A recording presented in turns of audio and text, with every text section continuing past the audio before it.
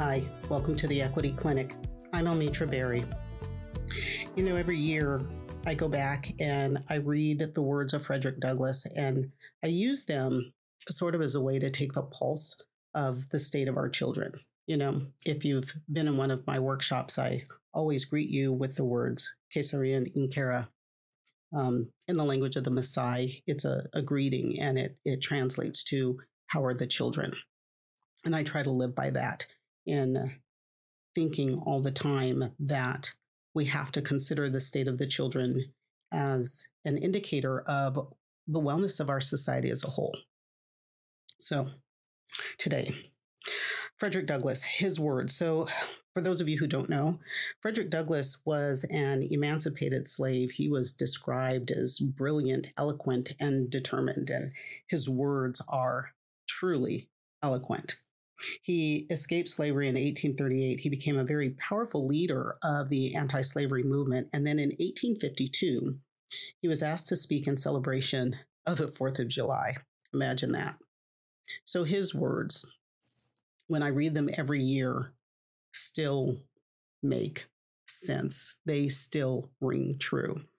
And I use them because interpreted under a slightly different light, it works to underscore not just the state of public education, but social justice for children, particularly children of color here in the U.S. today. So looking at his words, examining his message on the 4th of July as though it were written for our learners of color and really all our learners today. But this year, as every year, I take a generous poetic or interpretive license with his words, and I bring to you today my take for 2022. What to the public school child is this 4th of July? Dear listeners, pardon me. Please allow me to ask, why am I called upon here to speak today? What have I or those I represent to do with your national independence? Are the great principles of political freedom and of social justice embodied in that Declaration of Independence of yours extended to us? And am I therefore called upon to bring our humble offering to your national altar and to confess the benefits and express devout gratitude for the blessings resulting from your independence to us? What have the children learned in the last few months leading up to this celebrated independence? Are the benefits of locked doors and active shooter drills bringing them a feeling of safety and security in the classroom? How can we celebrate when our children are terrified that their school or their classroom or that they themselves will be next? How do we celebrate the benefits of freedom in the midst of a summer where our children fear for their lives at school and now fear even more that those who were sworn to serve and protect them will wait for a backup outside an unlocked door as they lie dying inside? Our children are not included with the metaphorical boundaries of rights, freedoms, and justice that this anniversary celebrates. You see, your high independence only reveals the immeasurable distance between us. The blessings in which you this day rejoice are not enjoyed in common. The white privilege inheritance of justice, liberty, prosperity, and independence bequeathed by your fathers is shared by you, not by those with skin of brown or black. The sunlight that brings life and healing to you brings bullets, terror, deceit, and death to us. This 4th of July is yours, not ours. You may rejoice, but we must still mourn. To teach a child that they live in a nation of rights and freedoms, yet deny them their security while calling upon them to join you in joyous anthems are inhuman mockery and sacrilegious irony. Do you mean, citizens, to mock them by refusing to consider those words today? Our learners, our children, and the parents of Uvalde have little to celebrate on this anniversary. The ongoing lies and cover-ups protecting those that fail to protect the children, still demanding teachers present a warped, sanitized, and whitewashed version of someone's story, but not our story. Social justice and equity may be given lip service, but more and more often are demonized. Our children are marginalized. The scars of implicit bias show prominently in test scores, disciplinary data, and the failure to protect our children's lives. The blessings of independence are not enjoyed by all children. Our free public education leaves them in blighted schools with a mocking commitment to early childhood education, high dropout rates, low literacy rates, and a pipeline to prison. So what to the children is this 4th of July? I'll give you an answer.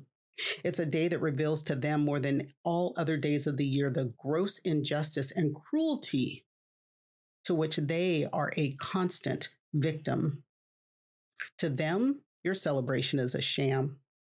Your boasted liberty, an unholy license. Your national greatness, swelling vanity. Your sounds of rejoicing are empty and heartless. Your denunciation of tyrants, brass-fronted impudence. Your shouts of liberty and equality, hollow mockery. Your prayers and hymns, your sermons and thanksgivings with all your religious parade and solemnity are to them mere bombast, fraud, deception, impiety, and hypocrisy.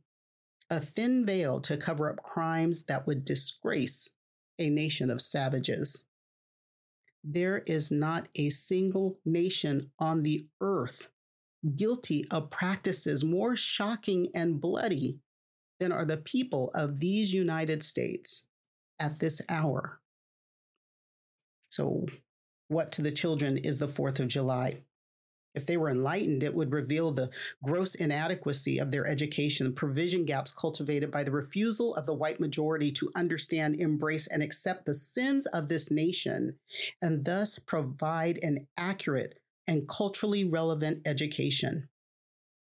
AP classes for which they're underprepared, colleges they'll never attend, jobs for which they will be underqualified. Where's the equity not only for the learner of color, but also for the child of low income? We allow our children of color and our children of low wealth an educational system that those in power would never tolerate for their own children. When governors work to systematically dismantle the protections our learners have been afforded, when Congress fails to pass gun legislation that would truly protect the children, when the Supreme Court seems poised to roll back the rights afforded by Brown v. Board and Lau v. Nichols, in that lies fraud, deception, impiety, hypocrisy, and hate. When our children and their families fear going to school and fail in far too many, a scathing rebuke, not a celebration, is what's called for. At a time like this, scorching irony, not convincing argument, is needed. Social media has afforded me the ability to attempt to reach the nation's ear. So today I pour forth this stream, a fiery stream of biting ridicule, blasting reproach, withering sarcasm, and stern rebuke. For it is not light that is needed, but fire. It is not the gentle shower, but thunder. We need the storm, the whirlwind, the earthquake. The feeling of the nation must be quickened. The conscience of the nation must be roused. The propriety of the nation must be startled. The hypocrisy of the nation must be exposed. And the crimes against our children must be proclaimed and denounced. That's it for today. Thanks for listening. Don't forget to like, share, and subscribe. Be safe. Until next time.